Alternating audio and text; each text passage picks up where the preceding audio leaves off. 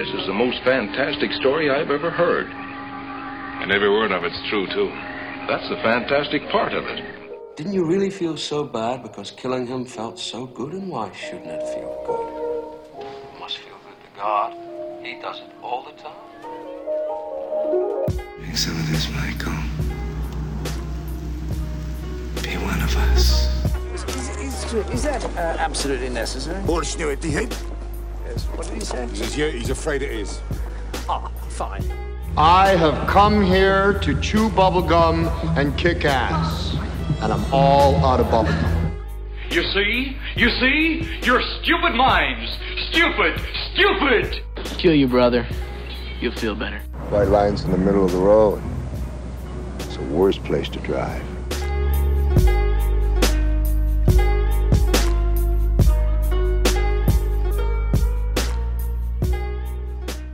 Hello, and welcome to another episode of the Cult of Classics. Now, I've heard those Screaming Lambs for years. I wanted them to be silent. I love their silence. But now it's time to put on our glasses and see what we can see. And do you see? Do you see? Because today we are talking about Manhunter. What do you see? If you were to write your name down on a piece of paper, what would I see? You would see the transformation of a man to an ephemeral being, and you would be right to tremble in the sight of that. But if I were to read your name. Oh, my name is Tarver. And I'm Liam. Yeah. And this is the show that you have already decided to listen to because it's a podcast and you had to click play and go to our podcast page. It's Cult of Classics. We're talking about Manhunter. What's up? 1986 film. This is Michael Mann's film. It's the first film adaptation of Red Dragon, the novel by Thomas Harris. Yeah. It features the FBI agent Will Graham, who captured Hannibal Lecter by going into the mind of a serial killer. Later films and TV shows popularized both Lecter and Graham, turned them into touchstones in our culture obsession over serial killers and the FBI agents that hunt them. But this was the first theatrical depiction of Hannibal Lecter. Yeah, Hannibal Lecter, as I noticed on a newspaper clipping shown in this film, spelled Lecketer, yeah, which I thought was strange. Because every other one is Lecter. Yeah. I think in the books, too. Yeah, it was this odd choice. Yeah. Some producer must have liked it better or something. Yeah, but I was just like, oh, damn. Oh, okay. Yeah. We doing wild shit. I like it. Yeah. And I'm just, spoiler alert, I fucking love this movie. And this is probably, again, big spoiler, this is my favorite film we've watched on Cult of Classics, I think. Oh, damn. So if you had to pick one episode of Cult of Classics to listen to me talk about, this would be the one. So, like any good film... I would point everybody to Buckaroo Banzai. Buckaroo Banzai is a great episode. Also, A Boy and His Dog is a great episode. So, like any good film, this movie tells us how we are going to watch it very early on. Will Graham, played by William Peterson, who, not just because he has the same last name as me, spelled the same as me, and is... I was like, Tarver's going to like this guy. This guy is skilled, though. Young CSI. Right, but what? I was like, man, this guy was a good actor, handsome, fit, and I'm just wondering why he didn't blow up even bigger than he did. Well, this film was not didn't do huge. well. No, it only got $8 million out of its $15 million budget. Yeah, so wide gross. So that's probably number one because I don't know that he was in too much before this. Yeah. So if you come out flopping, people might not necessarily give you that many chances. I thought he was good. I thought he was a little not flat, but he was It's kind of seems like a lot of his growth comes on very quickly in the movie. Like it's not a super gradual build for him. I don't know that Will grows that much in the film as much. Well, one, it's pretty difficult, I think, because it's a book. But his character's probably is already kind of defined. Like we're really just seeing his abilities kind of in action and the ever-present thing with Will Graham, which is, dipping into the abyss and the abyss looking back at him and his struggle over not crossing that line and not being able to come back. Yeah. So I think that was probably not as progressed as much as since, and I do want to challenge that a little bit by saying that you have seen the TV show Hannibal. Yeah. So and you know, I don't, and other people have maybe read the book, so you may be a little more used to Will's transformation, but this is more of like a singular story. Yeah. No, what I was going to say is that this is actually much unlike every other Hannibal Lecter based movie, is much more of a procedural than any of the other like film iterations that I've seen. And I've seen them all. So yeah, than any of the other ones. But I tried to watch, I love, my wife in particular is a huge fan of the show Hannibal. So I tried to watch it with an objective lens. I didn't think about the show. Like, I wasn't trying to draw comparisons with the show. But I don't know. I think like when you do it, when you set this as like a procedural, I thought it was interesting how they handled Hannibal Lecter too. We'll get to that when we start talking about that scene. But like this, especially as the first in the series that would become the Hannibal Lecter saga, is just a procedural. I mean, like there are interesting things about the Will Graham character that you can glean from it, and he's definitely like a very good detective, but like with a procedural there isn't usually that much room for dynamic growth for characters. Like it's much more about the plot, which I think is good. I mean, I think the plot is very good. And the plot of Red Dragon is good, I think. And honestly, this is my favorite version of the telling of that story. I think it'd be hard to argue that this is not the superior of the Red Dragon films. Yeah, well, and the third season of the show is I think, well, like half of that season is all just the Red Dragon story. And I personally, I'm such a fan of this movie that I like William Peterson's portrayal of Will Graham more than the show. And Hugh Dance. Yeah, I actually do. But anyway, so I just want to talk about how this movie, like all good films, really tells you how to watch it very early on. In the first shot, we see Will Graham. We see Will Graham, played by William Peterson, meeting with Jack Crawford, who's played by Dennis Farina, a.k.a. Mr. Cop, a.k.a. Mr. Mobster. Yeah, Mr. in everything. Yeah, Mr. Mustache. Yeah. And they're sitting on a bit of driftwood on the beach. And we have the two characters are spaced really far away. And this is like classically they are at odds or in disagreement while they're talking. Also, the shot is beautiful. Yeah. No, the Dante Spinotti, the DP, throughout this film is he's like, I feel like he's on another level for 1986, because now the stuff that he does is just like standard like great practice. Yeah. And he's doing it way ahead of that time. Yeah. Like he's killing the game with like natural lighting, composition, soft light. Like I have a critique later, but whatever. He does it. I love his way he shoots. Big wide shots. Yeah. He's beautiful. Then, Jack tries to run a game down on Will, and I fucking love that line. It's like, don't you try to run a game down on me, Jack. And he ends up seeing the pictures. But so what's important here that I think tells the language of this film is that he slides the pictures over to him, and all we really see is just the photo from Will's perspective of like a family, of the most recently murdered family. We don't get a flashback. We don't get a horrific screeching noise. We don't get any of that. We get building music, and just our imagination is left to run free. Mm-hmm. So when do we get the POV of the flashlight? No, the killer with the flashlight. I think that might be like the opening shot. Yeah, it's right after the lovemaking scene, and when Will gets he gets dropped off. No, it's the opening shot. So never mind. It's the opening shot after that. Yeah, but that's like the only, like typically in a serial killer procedural like this, you get these like gratuitous POVs of the killer going in and doing violent things, or like you get the Wes Craven Scream opening where you see a murder happen.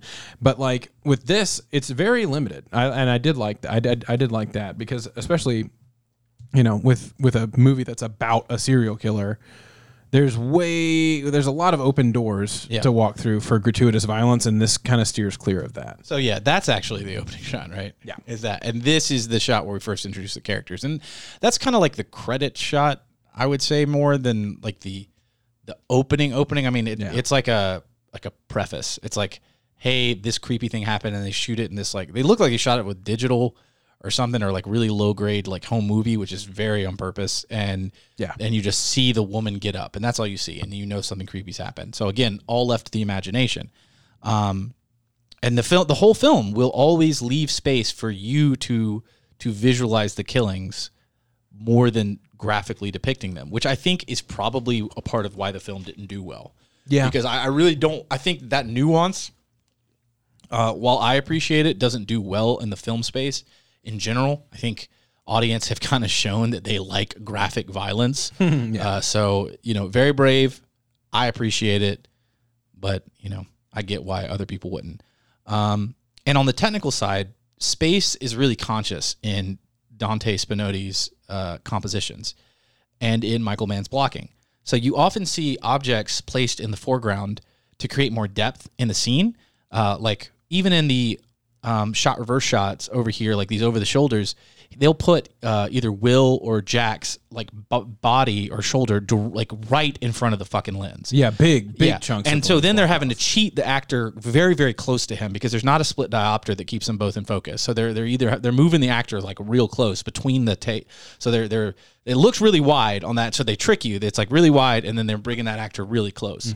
And you'll see that Michael Mann will even take these foreground objects and make them part of the direction of the scene. Later, there's a hotel scene where Will is on the phone and there's a TV in the foreground, or Will's looking at the TV and he moves to the phone, which is on the other side of the room. So normally you would cut and just have him pick up the phone, but it's actually a tracking shot where the camera goes behind the TV and acts as a natural wipe, and then allows Will to come in from the other side. So it's not just a composition technique. They're actually using it as part of the direction of the scenes, which is really some next level dope shit that I really appreciate.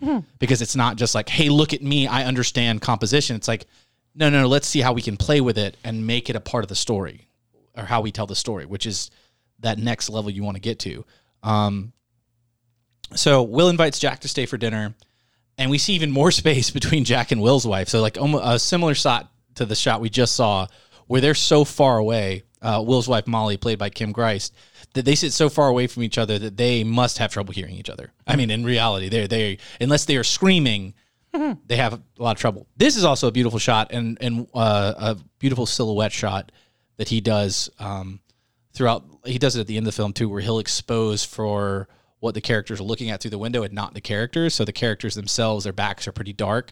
You can't really see their faces when they turn around, but you can see the ocean wonderfully.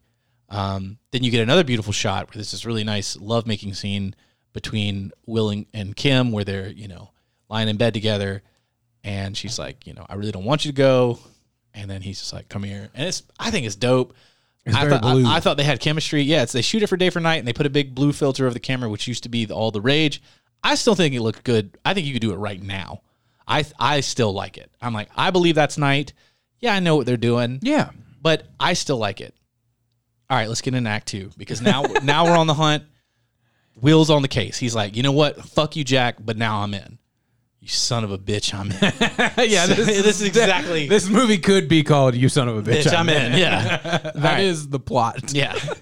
Will gets dropped off at the crime scene by a cop who's a pretty good little character actor. I can't remember his name, but like the guy was very familiar to me. And the audience gets introduced to his method of going into the mind of the killer. Later, like if you watch the TV show, this is like my design. That's when he does that little thing, and then Well, his thing is his whole thing is that he thinks like when a lot of detective stories have this trope of like he can get into the mind of a killer, he can think like a killer, but usually that's pretty consequence free. Right. Like people just see it as an attribute and makes it like it turns your hero into kind of, or your detective. You end up giving your hero some other, it's a superpower, and then they have to compensate for it with some sort of vice, like Sherlock Holmes is addicted to opium, or like the bad, the alcoholism, the fighting, the whatever it is that's supposed to drag him down. With Will, it's just that his gift, his ability to empathize, like they directly look at the flip side of that power, which is it fucks you up. Like, yeah, and it's they do get into it in this movie. I think they do it in a very subtle and cool way that I haven't really seen before. Because like the Edward Norton Will Graham is not Cash Money. No. So like really like if you want to draw a direct comparison, I would do it to Hugh Dance, who has his own really good take on Will Graham. But like this movie is way more subtle and it really works within the confines of the procedural format. Like he still fleshes it out well, and it's present from beginning to end for him. But like when you first see and he develops his style a little bit of detection and his how much he vocalizes, how much like his inhabitants of the mind of the killer grows over the course of the film. But this is a really like subtle entry point, and I really thought that was well done by William Peterson, sorry. And really well directed by Michael Mann, because he grows it very naturally over the course of the movie. Yeah. So like Liam just said, and to showcase it, he narrates to an audio recorder what the killer saw and felt based off observations of the room, the temperature, his immediate sensory thoughts, like his senses and the thoughts that come from those. And when you see the room, even though the bodies are completely gone, the blood stains and the fucked up bed sheets, the ruffled bed sheets and everything, it's just horrific. Mm-hmm. And his description is terrifying because we as the audience, we believe him. Like we trust this narrator that he's become for us, and he's describing the scene and he's describing the feelings of the killer, and it really works for me. Like it's really powerful, and the music building and the way it's shot and how wide it's shot and how we're not constantly moving into his eyeball or anything like that. And it's just letting it play out. It just shows a lot of trust to your actor, which I super appreciate, and a lot of trust to your DP for like just setting the scene.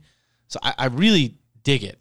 And then Will, as he breaks down the case, he decides he needs to get the old scent back. A lot of developments come from what he discerns in there. He figures out that there was like a touch on the eyeball and such. Mm-hmm. And we get a cool scene with the Atlanta detective, or the chief of police in Atlanta, I guess, whoever he is. We don't really get, they don't do a lot of like this person, like a lower third or say who it is. They just, the like lesser characters just come in, say their lines and move on. And we kind of infer their figure of authority by how they interact with people around them. Yeah. Again, the Atlanta police officer too is like his speaking role is set. He's like at the head of a briefing room, so like he's clearly in charge. Like they do the establishing shot, and then they're like, okay, so this guy, we don't know his name, we don't know, it's not important. He's at the head of this briefing room, and he's the head Atlanta cop guy. Yeah, like that's all you need to know. So he comes and they determine that there's from Will's gift that there's a thumbprint or a fingerprint on the eyeball, so they get it sent off. But what really is important is that he needs to visit Hannibal Lecter because he needs to get the old scent back. And those are his words. The Lecter never hears, which is important too. So he visits Hannibal Lecter, played by Brian Cox. Yeah, an OG. And there's this weird little duality between Brian Cox and Anthony Hopkins, because when Brian Cox was playing Hannibal Lecter, Anthony Hopkins was playing King Lear on stage. And then later, when Anthony Hopkins was playing Hannibal Lecter, Brian Cox was playing King Lear on stage. Yeah. So they're two contemporaries. They're both giants. They're fantastic. And something that a lot of people might find contentious is I actually prefer Brian Cox's portrayal of Hannibal Lecter to the Anthony Hopkins portrayal, because I feel like this Hannibal Lecter is less of a gentleman spy. And more of the guy that can sit down on the plane and I never ever know until he stabbed me in the ribs. Yeah, and bled me out. I think like it's two different but totally valid takes on the character. Like I think Anthony Hopkins he leans way more into like the hyper intelligence of Hannibal Lecter, way more into the like the upper crusty like privileged position that he works himself into, which is fine. It's a great thing. It's a really interesting thing to focus on, especially if you're playing. I know he's only in the Silence of the Lambs for like 15 minutes, but Brian Cox is barely. I was going to say that's probably twice as much screen time as Brian Cox has in Manhunter.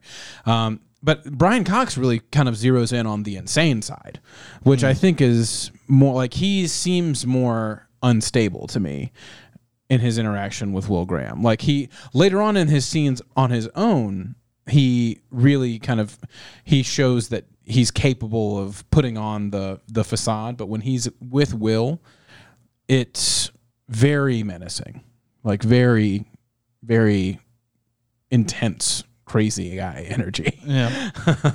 Yeah. But I thought that was cool. I thought I was like a way that I had not seen Hannibal Lecter played before too. I mean, my thing too is I think that Anthony Hopkins, while the performance is great, it is almost a little more cartoonish and overdone in some ways. All the and like Chianti and like weird affects that he puts on when I like them, but when you see Brian Cox, it's much more.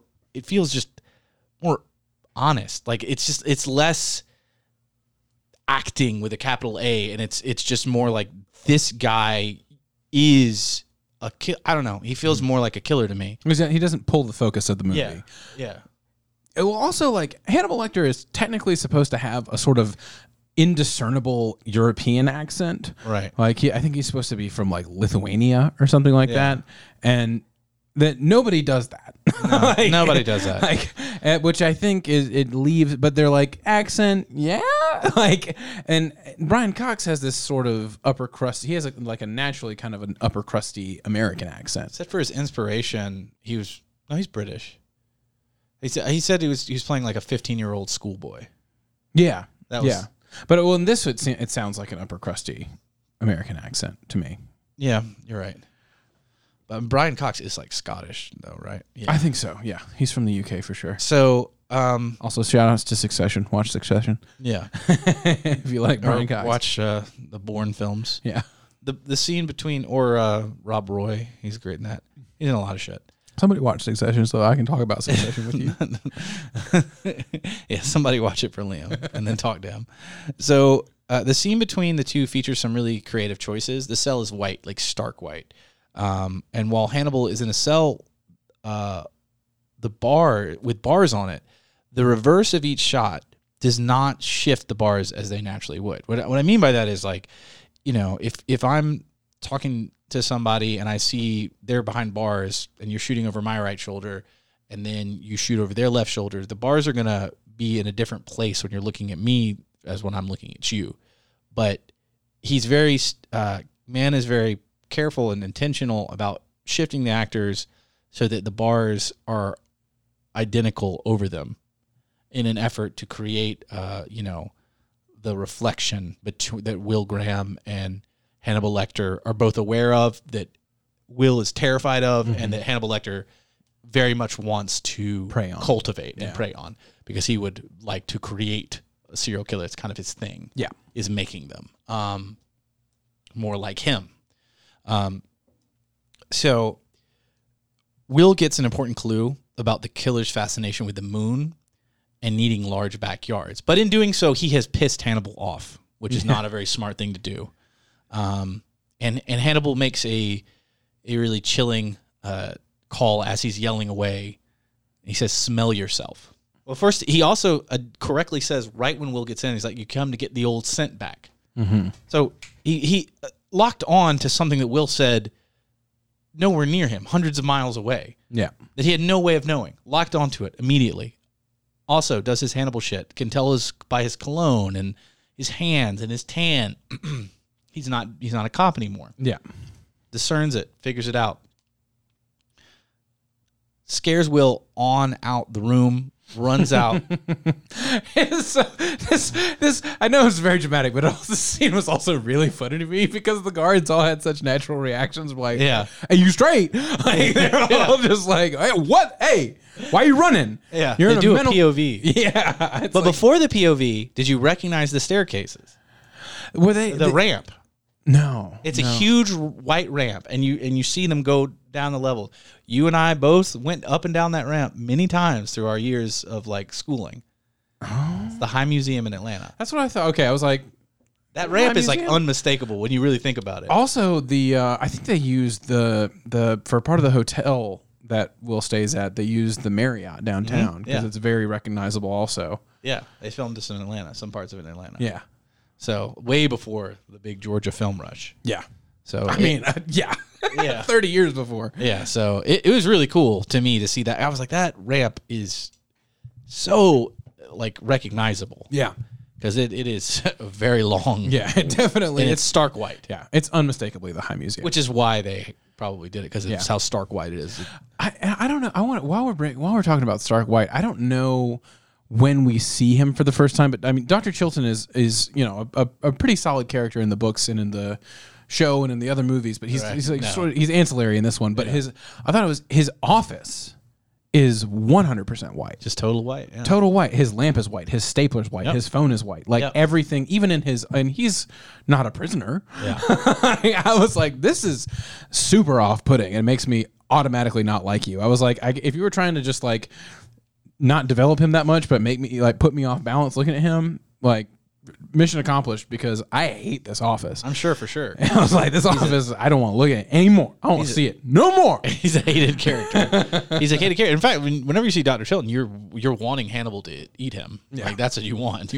Yeah. So except on the show, God, they fuck him up. Yeah. So Will gets hotter and hotter on the trail of the Tooth Fairy, aka Red Dragon, aka Mr. Dollahide, played by Tom Noonan, who is a dope actor. When he gets a little typecasted because he's so fucking tall. Because he's a Frankenstein man. He's not a handsome man. He's very tall. Yeah. When he gets a call from Dr. Chilton, played by Benjamin Hendrickson, about a note found in Hannibal Lecter's cell from the Tooth Fairy. This is the next like really huge plot point. Yeah. And there's some conversations with his wife. There's conversations with Jack before this, but an examination of the note leads to the team to devise the note basically, tells like there's this correspondent, they know about Will, and from that he's like, oh, he must read the Tattler. So they devise a plan to take a photo shoot and have an article written by Freddie Lowndes, played by Stephen Lang, who earlier in the movie gets fucking like judo thrown onto a car. Will Graham just somehow is so strong. He just like, bruh, he's in good shape. I mean, like, I know he's in good shape, but he picks up this grown large man. Judo. It's a judo. No, he picks him up over his body. No, he doesn't. Yes, he does. I'm telling you, he like suplexes him onto a car. Suplex him. It is a big throw. It's like a belt hip throw. I mean, like there's a cut. You can't really see what happens. You can't see. But like you see him go up in the air. His legs flip over. And then come back down on a car. And like also Stephen Lang, props to you. He was really going for it with the Freddie Lowndes character, but I was just like, who is this Staten Island thug? Yeah. Like, he's just like, hey, what the fuck are you doing out here? You trying to fucking catch a fucking serial killer, you dumb piece of shit? Like, you're a story, your news. I'm writing for the Tattler. I was like, oh, we gonna take every cartoonish moment and instinct, and we're gonna just force it all through Freddie Lowndes. He did his best. Hated his character. Well, you're supposed to. I mean, I know, but like, I hated the portrayal of the character. I was like, what is this? Yep. Like, for real, what is going on? Well, they did make him hateable, so that is what they wanted to do. Yeah. And they come up with a plan to bait the killer with this article and this photo shoot, which is a really smart idea. Yeah. But they get outwitted by the Tooth Fairy, and our man Freddie Lowndes gets abducted by the killer. And then we get this really frightening but iconic scene in most people's minds because of its use on an episode of South Park. It's the Do You See where there's like the show of like the person's like trip around the country or something. But Mr. Dollarhide shows Freddy images of the families he has killed and asks him, do you see every time on a projector screen, which is a really scary episode because like up to this point, like you haven't seen Mr. Dollarhide's face. Yeah.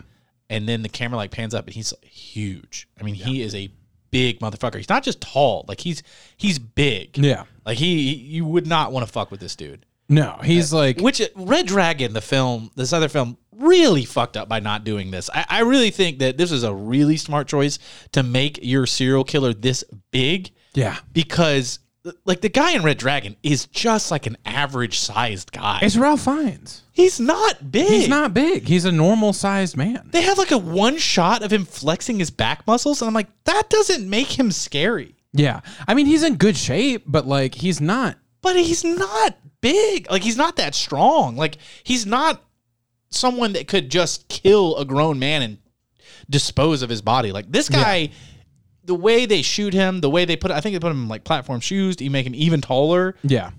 He looks, and they shoot him. They do some very interesting shots where they'll have him grab somebody. Like when he grabs Freddie Lounds' feet are like dangling by his shins. Yeah. And so he's like, usually like, oh my God, this man is enormous. Yeah. I think it's a mistake. I mean, the Red Dragon movie, I'll go ahead and say that I don't care for the Red Dragon with Anthony Hopkins that much. I think it's like it's the third best movie in this in the series of films. Yeah, but it's behind the TV show, so it's like fourth. Yeah, I mean, Hannibal and then Hannibal Rising are both like solidly trash. Hannibal Rising is unwatchable. Hannibal Rising is like it's on another level. You got to be a super fan, and even then, I would feel disrespected. Yeah, like as a super fan, if I fucked with Hannibal Lecter like I fucked with like Harry Potter, or like the West Wing, or other shit that I'm into super heavy. Like I would if they put out a Hannibal Rising quality feature, and you repped for it, I would be so mad. Yeah, but like this is but this I think is it's between these two. Manhunter and Silence of the Lambs for me for the top. I can't make a call between because one, they're super different, and two, like Silence of the Lambs, I've just seen it way more, so many times. And Jodie Foster, amazing, crushes the game, crushes it. Yeah, crushes it. I think she does. I mean, I love William Peterson's performance, but I do think Jodie's better, and that might be the seller. Yeah, but like this portrayal of Red Dragon is, I think, the scariest because in the show, honestly, he's like it's the guy who plays Thorin Oakenshield.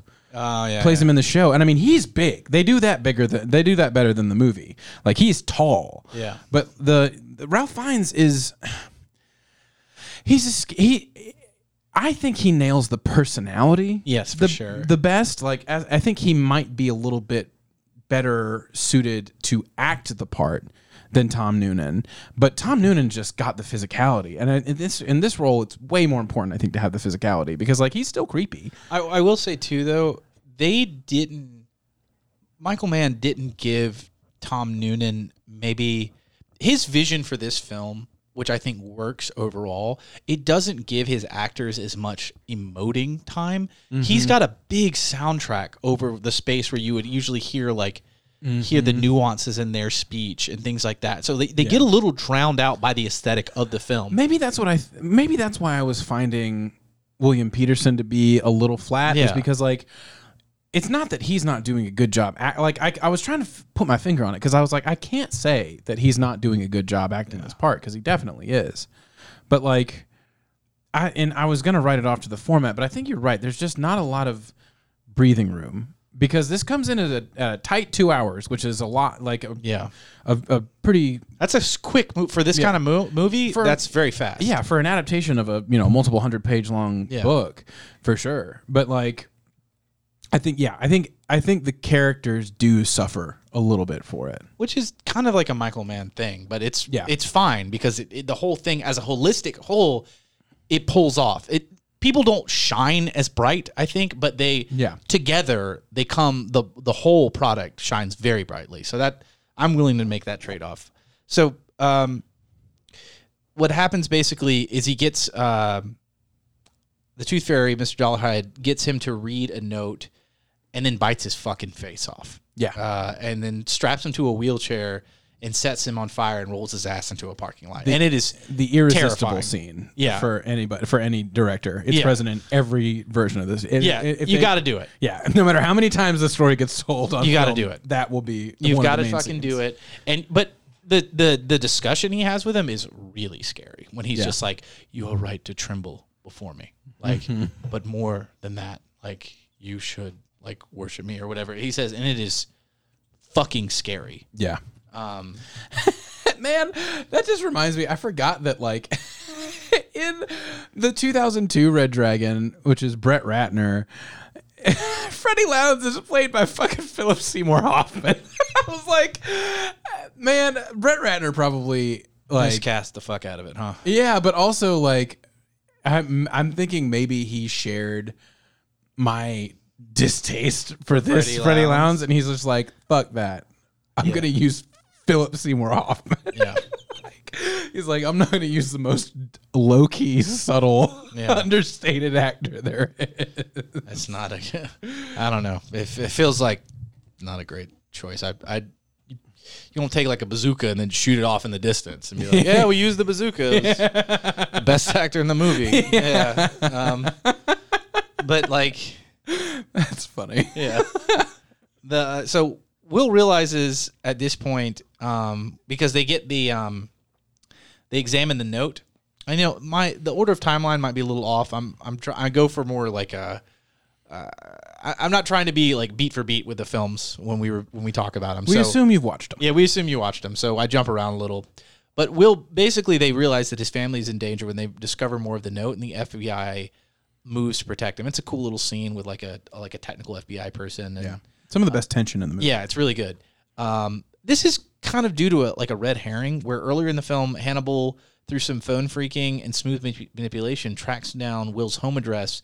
And in the book, he sends Mr. Dollarhide. You know, he's trying to get Mr. Dollarhide to kill him. Yeah. But Mr. Dollarhide never shows up. Yeah. At his house. So that's why I call it a red herring. It's not, it is important, but it doesn't actually lead anywhere. Yeah, well, it is Hannibal's plan too. It is Hannibal's plan, but it's just it gets thwarted. It gets thwarted in part because I think isn't this while Francis Dollarhide is meeting his love interest? You're right. Actually, it is just Providence. Yeah, that keeps Will's family safe, because if he doesn't meet Reba, then surely he would be down there. Yeah, definitely, because he really admires Hannibal Lecter. Yeah, he does. So there's another call between Will and Hannibal, which leads Will down the path of understanding more about the killer and his thoughts on transformation. So we learn about, and there's this great thing is like, as one does what God does, one becomes closer to God. Mm-hmm. It's this great little dialogue they have about, and God's wonderful. The other day he dropped a church on 30 of his followers. Like, it's a great scene. It's probably my favorite Hannibal scene in the movie. So we learn about his, Will further understands his obsession with seeing and really gets that seeing thought. He gets his final clue in identifying him. Mm-hmm. And they determine, hey, this guy, he's just running through the tape. He's like, how did he know about this? How did he see this? How did he know about the lock? How did he know about the Jacoby's cat? How did he know it? And it's like, clicks. He's like, he's seen these fucking videos that I'm seeing. All the things that I'm seeing, he's seen. So he determines he worked at a video store, and that scene is dope. And he's just like, because him and Jack Crawford had just gotten into a big ass argument. Yeah. Where Jack's like, all right, it's late, we're done. We'll meet on the next one. He's like, you don't tell me it's late. Yeah. I'll tell you when it's too late. Yeah. And it's dope. It's like, Jack shuts the fuck up. And the music builds. Again, I love this scene. And I'm like super ready to catch the Red Dragon with him.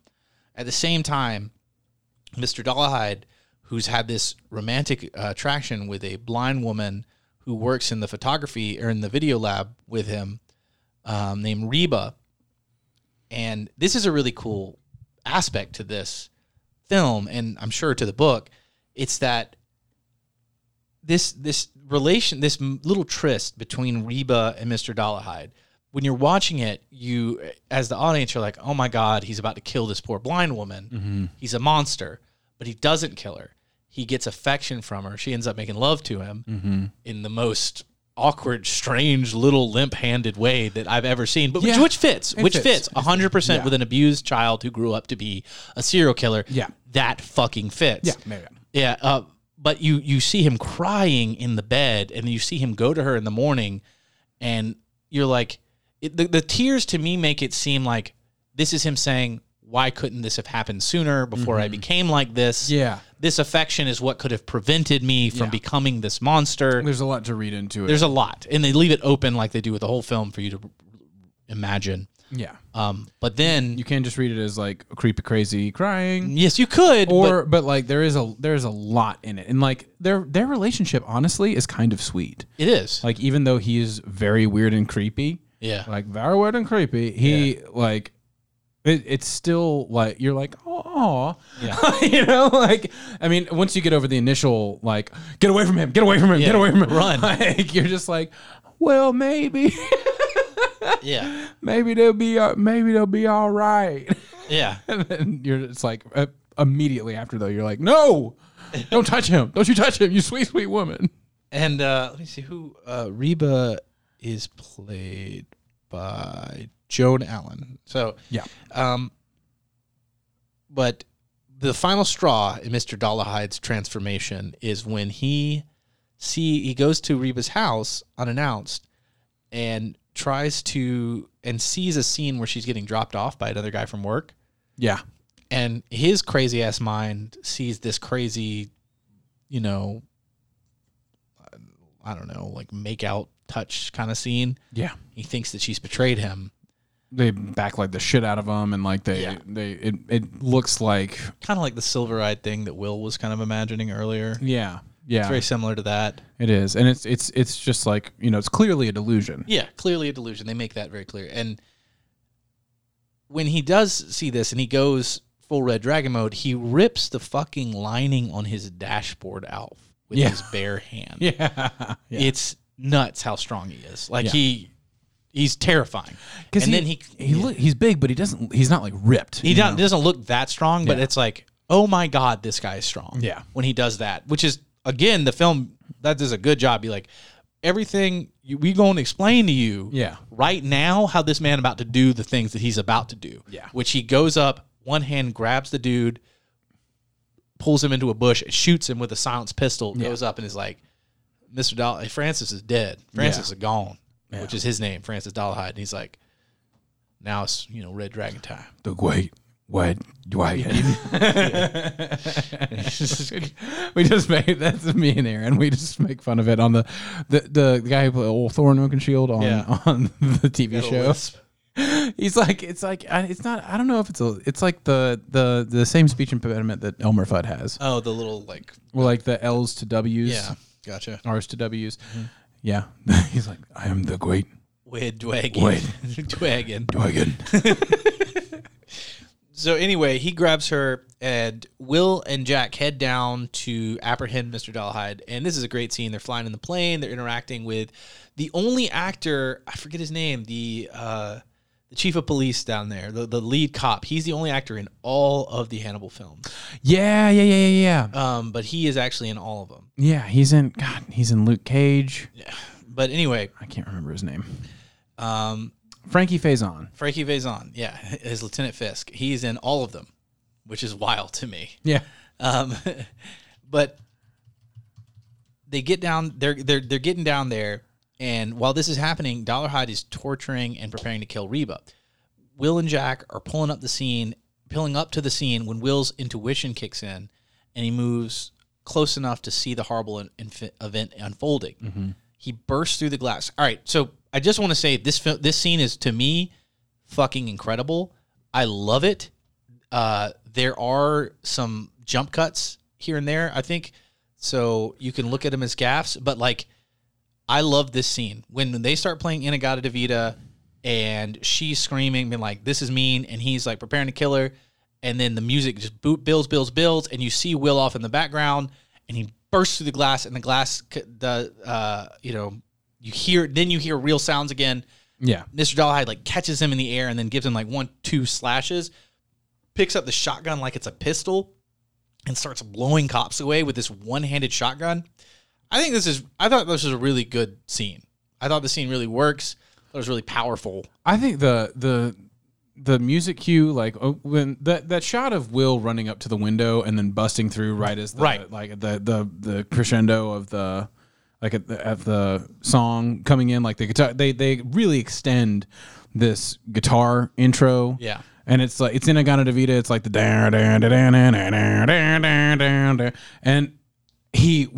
and he's running at the glass for a long time, which I was like, okay, he's going to bust through the glass. But this shot is still kind of, I was like, damn, that was dope. Yeah. Like when he busts through. And I do think the scene is really cool. I really preferred when they were fighting, because when it gets into the shooty, it is some of the jump cuts were just kind of jarring to me. Yeah, no, they are. I was like in modern film eyes for sure, and even here, I don't know. I think there were choices for sure. There were choices. Yeah, I don't think they held up over time. I think we've kind of come to a conclusion as audiences that we're not a big fan of jump cuts used this much. Well, in the middle of action, like because it's like I shoot you.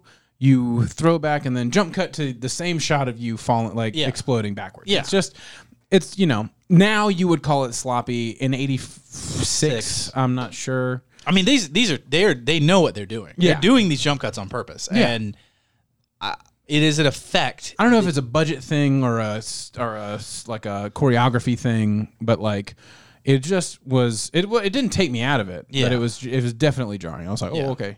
Yeah. It's, So what it is. Yeah, but Will finally puts this crazy son of a bitch down with these like crazy hollow point bullets that he had from earlier. Yeah. But he takes several shots and doesn't flinch. Again, by far the scariest Red Dragon. I mean, this guy is terrifying. Like he takes out a couple of police officers, one-handing a shotgun. Yeah. By the way, I mean he is holding it like a toy. Yeah. And he is terrifying. And yeah, he's very scary. And the scene leading up to this, where he's getting ready to torture Reba? yeah, and like where he leaves her alone, and like I love when he slow-mo punches the glass. Yeah, that really worked. I'm kind of wanting to steal that and put that in something. Yeah, just as an homage, because I just thought that was really cool. Really, yeah, that was an effective thing. And his whole deal is mirrors and putting mirrors in people's eyes, and people like the reflection of him being seen, and but I thought the lead up to this was really cool. Also, I just thought it was a neat touch that he works at a photography like developing business, as there used to be. And he has this enormous like photo, like poster print of like what looks like Mars on it's an entire wall. And then they use that to great effect during this scene too, when he busts through. There's a door behind the wall, and it looks like he just busts through the entire wall, like this huge wall, and to get to Reba. I was like, oh, okay, we big and strong, huh? Yeah. And he was like, very big and strong. Very big and strong. Very big and strong. The film ends with Will back with his family and the sea turtles that mostly made it.